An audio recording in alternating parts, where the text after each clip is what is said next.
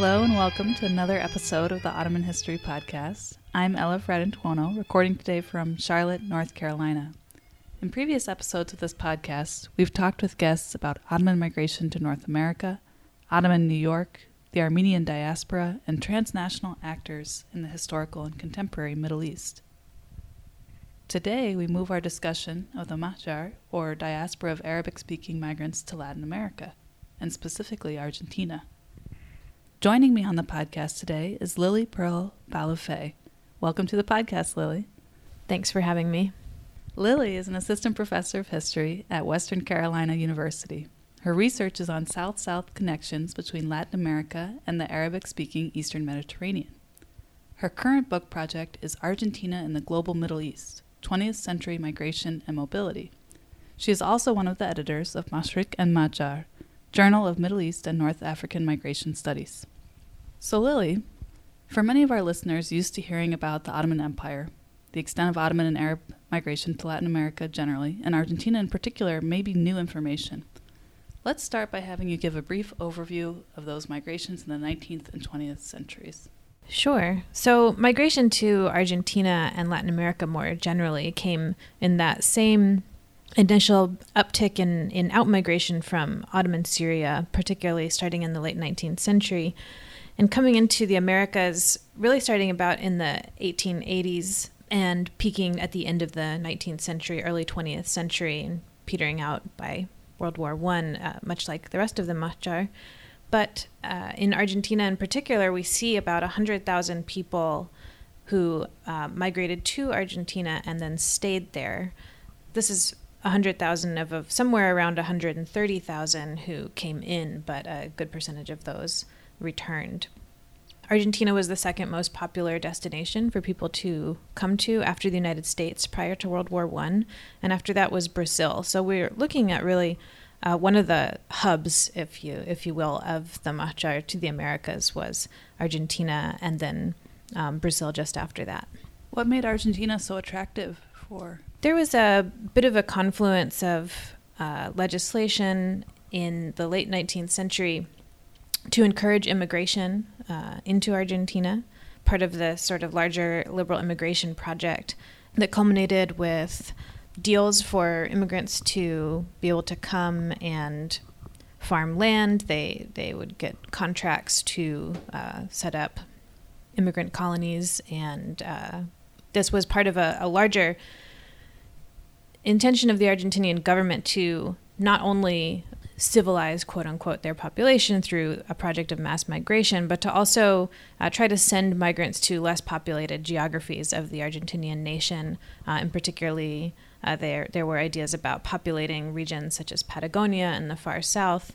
And so the project was also about sort of shoring up more geopolitically sensitive border regions, especially in the south, that were seen as quote unquote unpopulated, but in reality had significant indigenous populations. Okay, well that's a sort of fascinating insight into Argentina's colonization project. I wish we could talk a little bit more about that, but instead I'm going to ask you about your book project.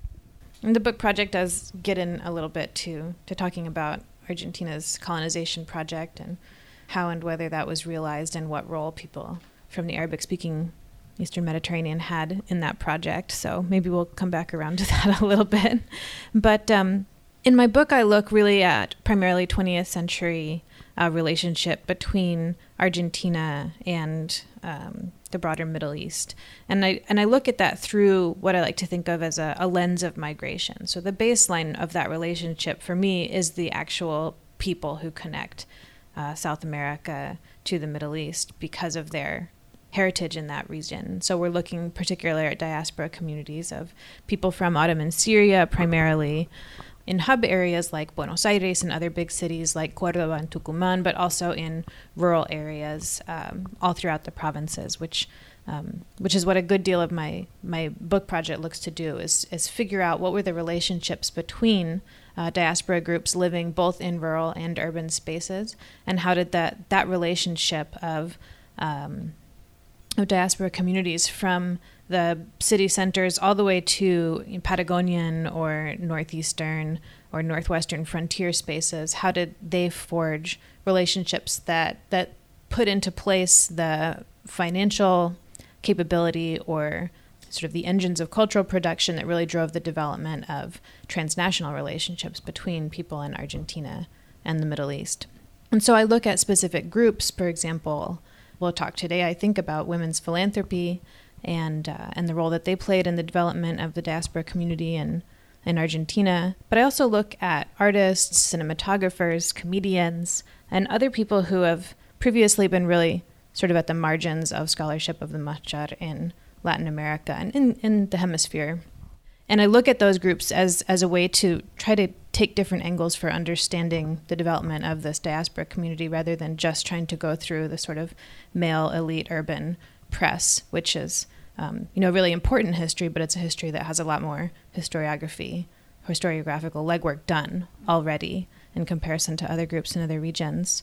But I don't look just at groups. I also try to look at the relationship, in terms of international relations between Argentina and Middle Eastern countries and North African countries as well over the course of the 20th century, and try to understand the way that those relationships were impacted by members of the diaspora community who worked as interlocutors in that relationship, or aspired to, at least. And so I try to look not just zeroing in on the diaspora community itself or writing microhistories of particular groups or places, but to see, again, using migration as a lens to try to understand how those histories impacted larger state-state relationships later in the 20th century. Yeah, and the concept of transnationalism is key in your work and key overall in understanding migration as a process that changes individuals and communities in sending and receiving locations. So why don't you tell us a little bit about how did immigrant institutions and associations foster these types of transnational connections, identities, and activities? And really overall, in what ways did the Mahjar influence the Middle East in the 20th century? Absolutely. And there's actually been some really fantastic work, as you well know, in the last few years by scholars who look at what they've termed this sort of transnational public sphere of cultural production, of political activisms, of solidarities between, especially looking at the context of the Mahjar in the Americas and the Middle East. And one of the sort of places that this kind of activisms and cultural production efforts coalesced were in immigrant institutions, social clubs, mutual aid societies, philanthropic organizations, religious institutions. And these, and I naturally became drawn to trying to look at these institutions early on in my own work because they were the most visibly rendered piece of this particular migrant heritage on the South American landscape. That's, the easiest thing to most immediately see when you get to a new city doing field work is, okay, where is the Club Social? Where is the, Asociación Libanesa Argentina or what have you? And I did field work in 13 different provinces, so this was sort of the common denominator, that it was the easiest thing to find. And so what I started seeing, not only doing my archival work, working in these different institutions and in their records and their holdings, but also looking at the secondary literature coming out, was that these institutions, as you said, really had the ability to foster transnational connections and activities that could really impact causes, political causes, philanthropic causes back in the Middle East. I mean, we could see people mobilizing in Argentina to donate money, for example, to victims of natural disasters happening overseas, mobilizing to raise money for political campaigns. And they were really seen, they saw themselves and were seen by many in the Middle East as an important constituency of people who had to be listened to and who had the power to drive cultural production and public opinion and political activisms in new directions from abroad. It sort of seems to me that in looking at the types of actors that can forge these types of transnational connections or can influence circumstances in receiving countries, I guess, we often try and figure out who these actors are and figure out sort of what lenses we can use to discuss them. In your work, you've written about what seems to be a persistent trope of the, quote, enterprising spirit, which has a sort of Spanish rendering that you can offer.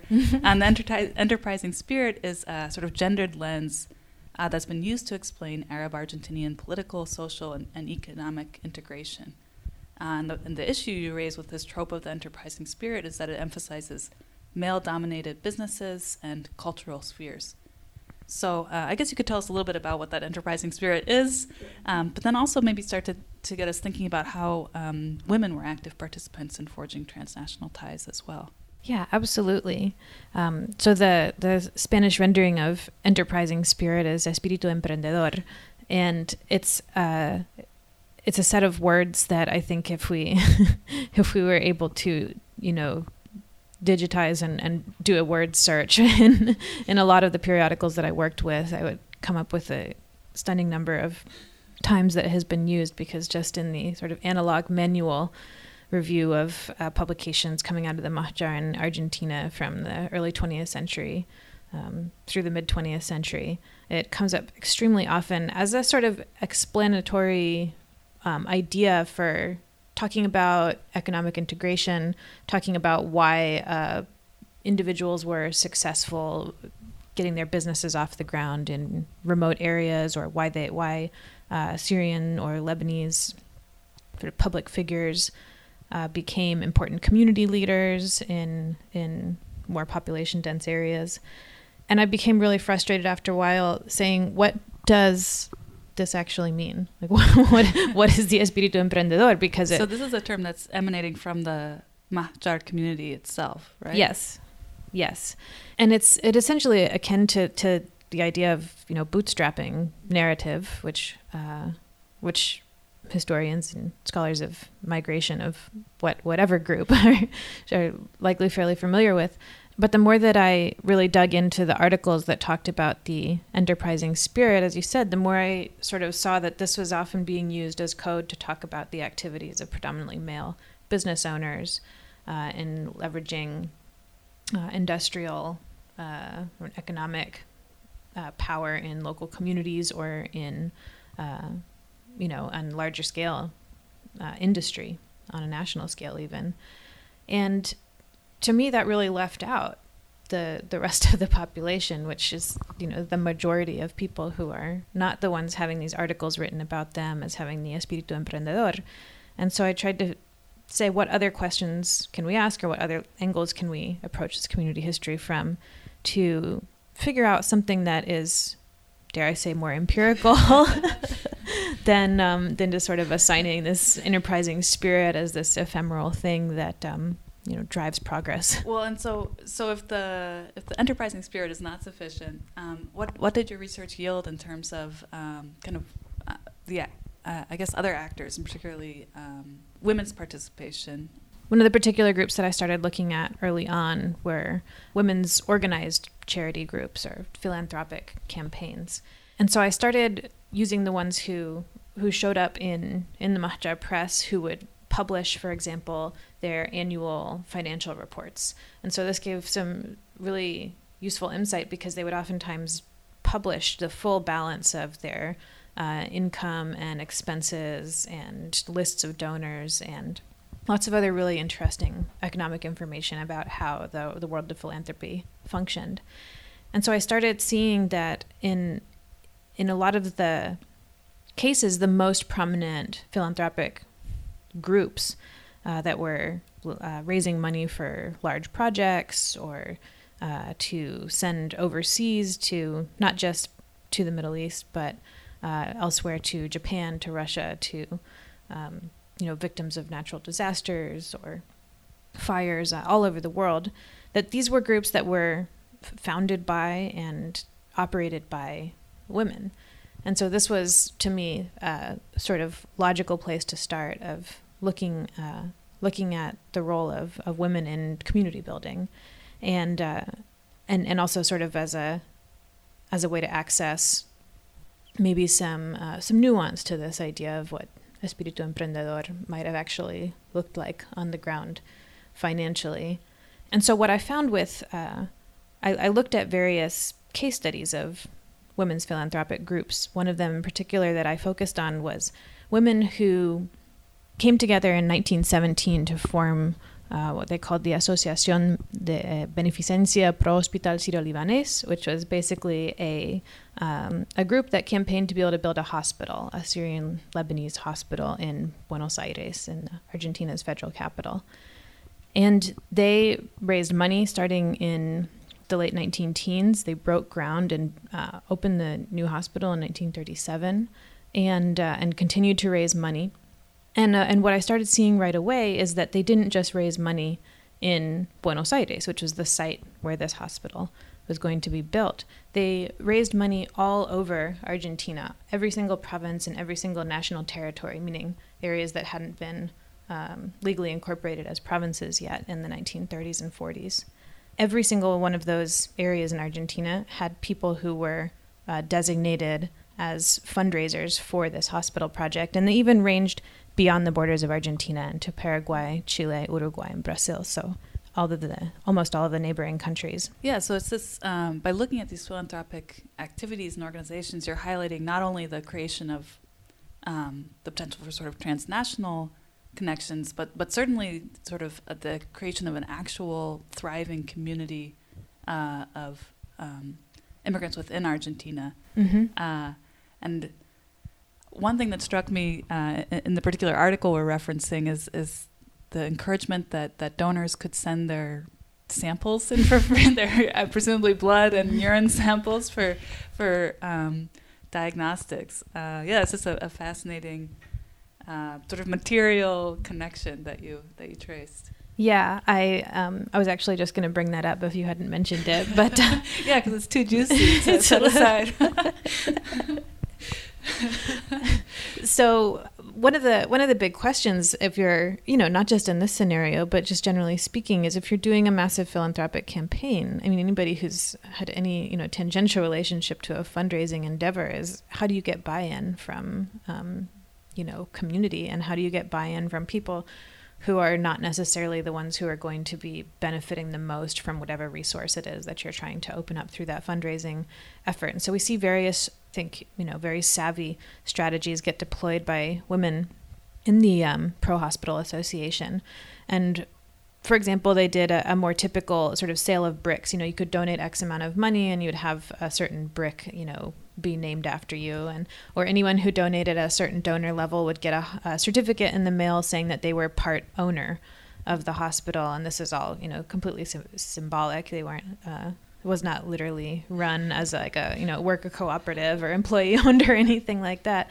But, these more typical symbolic things. And the one that for me is more out there, and I would have loved to have more information about the particular genesis of this sort of fundraising move, was that they started offering sort of slates of medical testing that you could have done if you lived too remotely to be able to come to the hospital, because some people lived many, many, many hours of train journey away from the hospital, question of days of travel in some cases, if you lived in the sort of southern reaches of Patagonia or up in the sort of Andean borderlands of the Northwest. There was really very, very little possibility that you were going to come all the way to Buenos Aires to get treated for some malady if you were to actually fall ill. So they started publicizing in their newspaper that they had created in association with their philanthropic group that you could send in, as you said, blood, urine,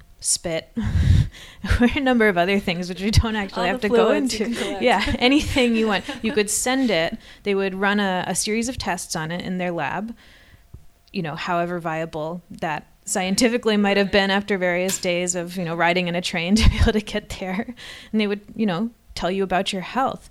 And for me, this not only created this sort of fascinating literal circulation, biological circulation of tiny pieces of, people's, corporeal beings, but it also extended the medical service. It extended the benefit, at least the idea of it, out to a much larger geographical reach than just people who were going to be in proximity and served in that community in the Villa Devoto area of Buenos Aires where the hospital was. Yeah, thank you. Okay, so we're going to let the audience stew in their own juices for a minute or two while we take a break.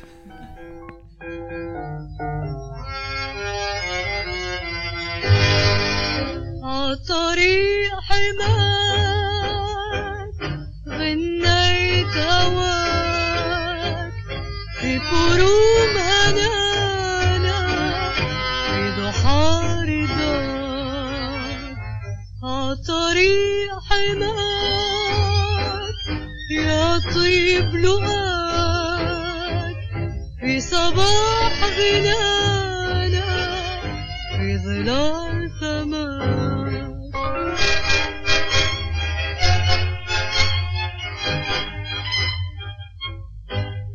الطريق الحلو في حناياك وادي له ذكريات الظلال والليالي البعاد الطوال والهوى والغنى والجمال الطريق الهني في ربوعه لمحنا دني في هواها امان في مداها الصفا والحنان واللقاء في مخاب الجنان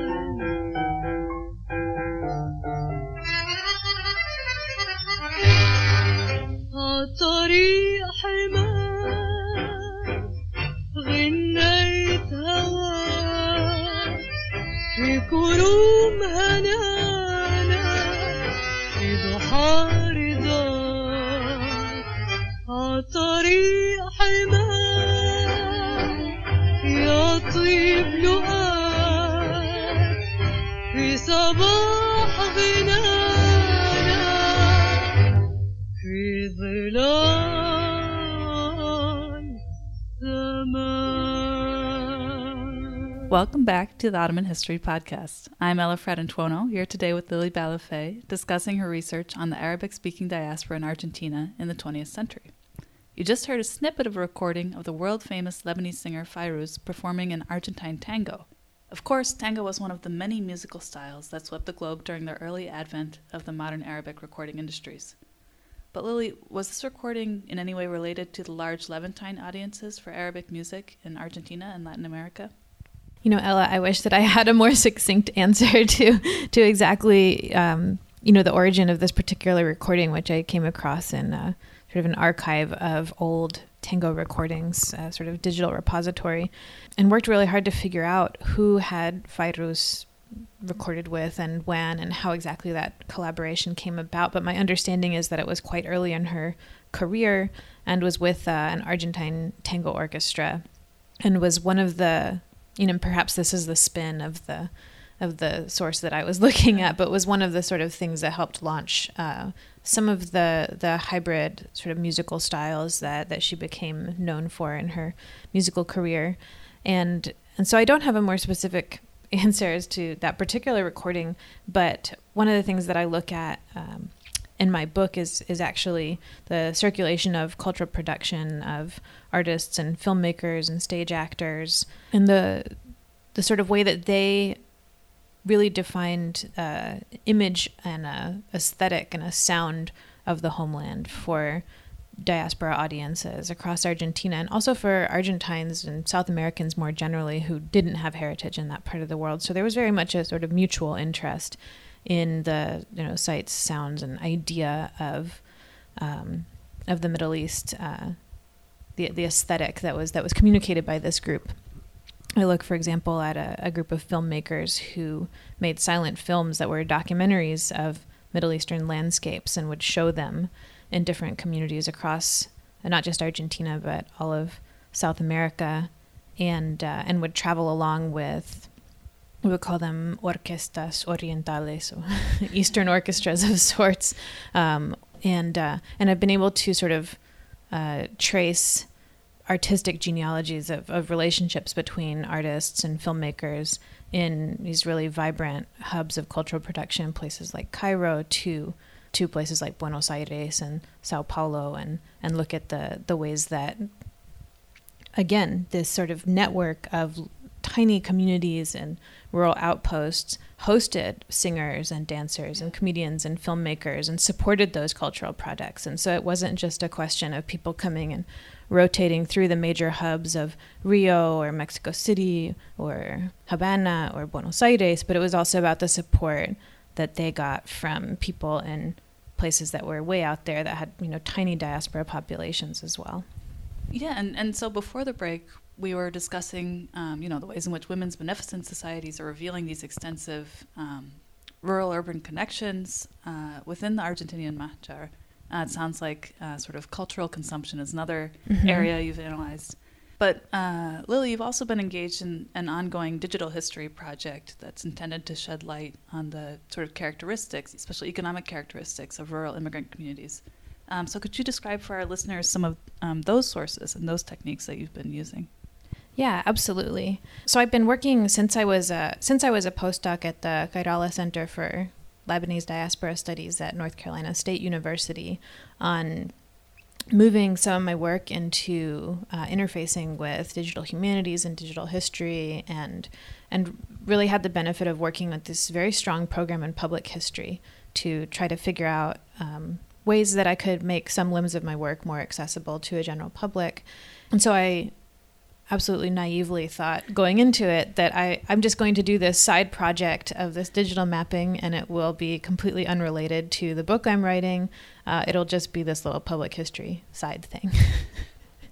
And those are really famous last words, I think, because as soon as I started doing it, or not as soon as I started doing it, but relatively shortly thereafter, I started realizing the new dimension to the analysis in my own work that I could bring by using digital tools, digital mapping, the creation of searchable databases to run data sets against each other, and how this could actually provide a really important window into, especially as you were saying, rural communities and the way that demographically they were comprised, where they were located, how people within those communities moved, what they did.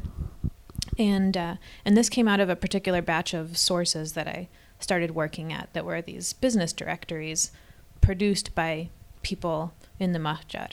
And this is not something unique to Argentina. We see these come out of diaspora communities in the United States and all across Latin America. And they were sort of your yellow pages of the diaspora community, but pre-telephone in most cases. And they would contain information about people who lived all over, in the case of Argentina, all over the provinces and national territories and in the big cities, and it would list their name and where they were located, their address. It would list their profession. And in many of these directories, which I have from the early 20th century through the mid-20th century, would have information on how to get to that community physically by train. And so one of the things I started thinking about early on, and that I had been thinking about prior to this digital project, but really came back into focus, was the role of railways and the role of rail transit in the demographic spread of this community in Argentina. And so in doing this digital project, I started realizing I actually have quite a bit of demographic information about people in geographies that have not been written about at all, because there's not really what one would consider a critical mass, of people to write a historiography of Syrio-Libaneses in XYZ, frontier area of northeastern Argentina or Patagonia or where have you. And so I started being able to cross-reference information that I was making into a giant digital database based on these business directories with old maps of Argentinian railways to try to be able to get a visual data representation of where people were. And I think that this is a really important next step that we take in terms of historiography of the Mahjar, is just doing what is really sort of grunt work of figuring out where people were and what they were doing, because we have plenty of anecdotal information. We have plenty of people in cities or people getting newspaper stories published about them saying that, that our community is spread out to every corner of the country and they're doing great work there and what have you. But I got to a point where I started wanting some real concrete, strong empirical bent about you, really. Well, I don't know where that came from. So the data has kind of revealed this strong connection between the railroads themselves and where people are ending up. Sort of what other patterns surprised you in analyzing this data and mapping this data? Well, one of the things that I applied the data to, beyond trying to draw certain hypotheses about how settlement patterns unfolded, around the terminus or hubs of a rail line, or figure out how small business owners moved up and down rail lines according to shifts in population, or being able to draw conclusions about people looking for new business opportunities. It also allowed me to highlight women's ownership of small businesses from the early 20th century onward, which is often not given much, if any, press in the ethnic press. And then another thing I started doing in relating sort of this digital project LIM back to the conversation we were having a minute ago about the hospital and women's philanthropy, is that I started being able to run lists of donors to philanthropic projects like the hospital against this demographic database, and started to figure out that people who were donating to philanthropy campaigns were not necessarily people who had a good amount of or a decent amount of disposable income. These were people who worked as ranch hands or leather workers, or a whole sort of array of occupations that is not necessarily the people who, going into this, I had preconceived of as what's the donor base for a major philanthropic project. And it seems like it sort of circles back to that enterprising spirit too, because we're thinking about a Mahjar that's populated by people who are, I don't know, making X number of pesos instead of people who are owning factories or what have you. Yeah, absolutely. And it's a small window into, these particular set of questions. But for me, it's an invitation to really try to say, okay, well, this is one set of archival sources, these business directories. This is one thing. And by looking at them from a different angle, we're able to, start gleaning some really important information about communities that are often much more marginalized by scholarship. And so if we start doing that with other sources, perhaps more well-trodden archival sources, one thing that I've been trying to do is to look at the prominent press organs of the Mahjar in Argentina and say, what new approaches can we take to looking at these that are beyond the sort of vibrant editorial debates or global news coverage, which is very exciting, and I enjoy writing about that as well. But for example, what can the social pages tell us? One data set that I've pulled from the sort of social life section of a lot of these newspapers, which has information about births and deaths and christenings and all of the typical stuff, but they also have sections called viajeros, which are these traveler sections where news correspondents and posts all over the interior of Argentina would send in information about who had come or departed from their town or city, and oftentimes why, what business were they traveling on, or was it for illness, or was it to see family? And so I started going through and taking information from every single time a viajero section showed up in a newspaper in the years that I had business directories for, and then running that information against the occupational data that we have and saying who was traveling, where were they going. And it really shows that there's a sort of baseline of mobility between limbs of the Mahjar in Argentina. And it's not just about, okay, let's do a study of, what's happening in Córdoba or what's happening in Santiago del Estero or in the Patagonia region.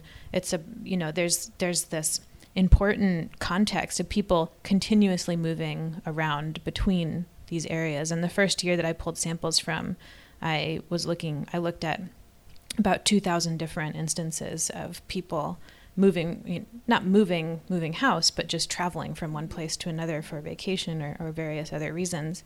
And that really drove home for me the importance of not looking at these communities, not looking at institutions as static, as not looking at them as being, beholden just to a local set of constituents or values or interests or goals, but really about a sort of circulating people, circulating money, circulating cultural production that moved throughout Argentina and South America. Yeah, I guess just any other thoughts you have about future directions and using these kinds of digital tools that you've developed? I'm actually starting a new project that looks beyond Argentina. For the first book, I really wanted to look at one of the major receiving countries during the 19th to early 20th century immigration boom. But I wanted, within that context, to look more sort of demographically at the margins of a smaller immigrant community. So thus I ended up looking at Syrian and Lebanese migration. And for the next project, I'm moving to also look at that same time period of the immigration boom, but extend it a little bit further forward into the 20th century and move away from the sort of central hubs of migration of that boom era. And so I'm wanting to look at Central America and the Caribbean basin. There's some key a handful of key differences between Central America and the Caribbean basin and the southern cone of Latin America, demographically, historically, politically, etc. But one of the major differences that we see if we're just zooming in on looking at the history of Mahjar in those two regions is that in Central America, we see a slate of exclusion policies or restrictive pieces of legislation passed from the 1890s through all the way up to the 1970s in countries like Costa Rica, El Salvador, Guatemala, Honduras. They passed laws that either restricted or sought to completely exclude people of various designations, including quote-unquote Turco or Sirio, Libanese, Árabe, North African, and the list goes on. And this among other ethnicities and nationalities. But I started looking at the scholarship around it and trying to figure out, okay, but here's the thing, there were actually people from those places there. Right. And so the focus up until now has been on, well, there were these exclusion policies, but we haven't actually looked at the migrant communities that were there throughout the period of supposed exclusion. And how can we use some of the techniques and the methodologies I've been working on using digital mapping and sort of data processing for one of the hubs of the Mahjar to look at sort of the margins of the Mahjar and figure out how were people moving around, crossing borders within Central America and moving around in that area, what were they doing, and where did they come from? So I've been looking at business directories for all of the Central American countries that contain actually even more demographic information than the ones for Argentina, and that they also contain information about where people migrated from in the Middle East prior to coming to Central America. So that's sort of the exciting new direction that I'm hoping to take the research. So your side project continues to grow and grow. Yeah, it's taken on a life of its own now. I can't control it. Well, Lily, thank you so much for joining us on the podcast today. We've covered a lot of material here, but there's so much more that we weren't able to cover, including more detailed information on the business directories and Lily's mapping project. So we encourage our listeners to check out the bibliography for this episode on our website, www.ottomanhistorypodcast.com. You can also check out the website for other episodes that address Middle Eastern diasporas, transnational actors, and global effects of migration and mobility. And please, as always, feel free to join us on Facebook, where we stay in touch with our community of over 30,000 followers and post news about upcoming series and episodes. So again, Lily, thank you. Thanks so much for having me. And thank you all for listening.